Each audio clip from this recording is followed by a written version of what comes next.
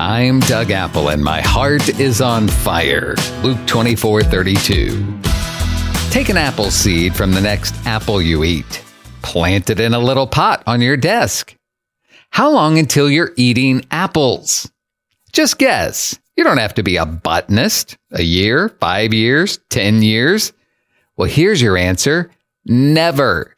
You will never be eating apples from the seed planted in the little pot on your desk. Why not? Because it doesn't matter how great the seed is. It doesn't matter if it gets the perfect amount of water and the perfect amount of sunlight and it's in the perfect soil. You'll never be eating apples from it. Why not? Because the pot is too little. It can't grow a proper root base, so the growth is stunted. And that's where your Christian walk might be right now. Stunted, stuck in a tiny pot, unable to bear much fruit. So what can you do? You're gonna need a bigger pot. What does that mean? It means you're gonna have to spend more time with God. In John 15, Jesus said, I am the vine, you are the branches. He who abides in me and I in him bears much fruit, for without me you can do nothing. What does it mean to abide in Jesus? It means to live with him, to stay with him, to spend time with him, to walk with him. Are you spending time with God? Do you have a prayer time, a devotional time, a Bible study time, or let me call it this, abiding time? The root system of our spiritual life is our relationship with God. When that root system is strong below ground, so to speak, then we will quite naturally bear the fruit of the Spirit above ground.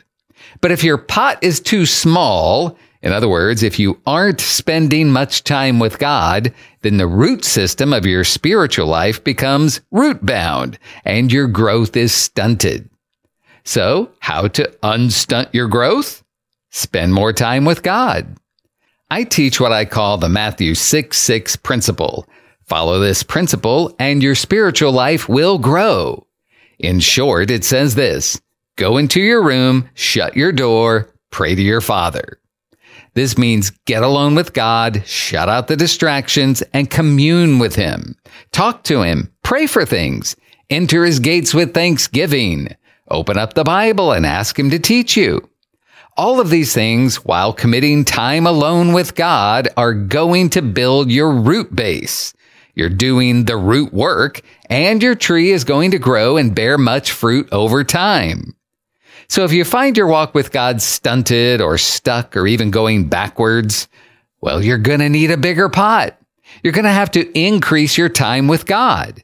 You need to nail down a time and a place to regularly, consistently draw near to God, knowing that God is a rewarder of those who diligently seek him.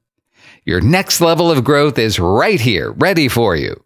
But to get it, you're going to need a bigger pot. May God bless you today. I'm Doug Apple.